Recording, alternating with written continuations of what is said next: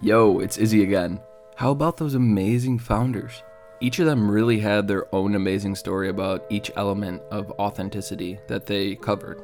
And what I think is beautiful about that is the fact that everybody came from a different upbringing and they come from different industries completely, but it all came together to really show you how leading with authenticity can build a long-term viable business.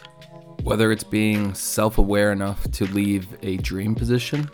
I think it's made a world of a difference leaving not only the sports industry, but corporate America. Because it's sort of that conditioning of like, stay strong, keep pushing through, work hard, play hard, but not creating space for recognizing emotions and struggles with mental health, and certainly not feeling empowered to talk about vulnerabilities. We learned how consistency can boost you to the next level as an entrepreneur. I think having that consistency gives you credibility with your partners, and it also helps give you focus. It's very easy as a entrepreneur who likes shiny new things to get distracted.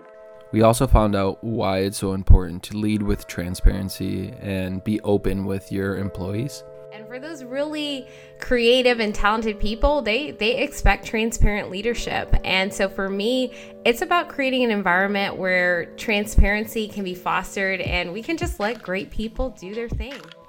Finally, we learned the role that confidence plays as an employee and as a founder. I was not the best employee because it didn't always get the best reactions from the leaders of the conversations or the leaders of the company. They didn't necessarily want to make change. And then I would say, from there, you start to beat down on whether or not what you're saying is valid and what your thoughts are valid. Sometimes that causes you to get quieter and quieter in more and more meetings. That causes the microaggressions to get louder and louder. As a founder, it's super easy to lose yourself throughout this journey. You're constantly working on the business and constantly putting the business first. And to quote Alex Batdorf from a previous issue of Real Quick, you really have to be about this shit. This isn't something that you kind of half-ass.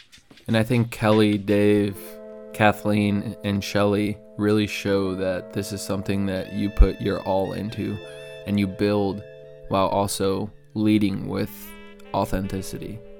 Because being authentic means you're honest and real. It means you are trusted and counted on, and it can mean all the difference in your success in your professional life and outside of it. Thanks for tuning into this issue of Real Quick. I'm super excited to give you all a ton of new content in the future. And if you haven't already, check out all the amazing content at intheworks.com.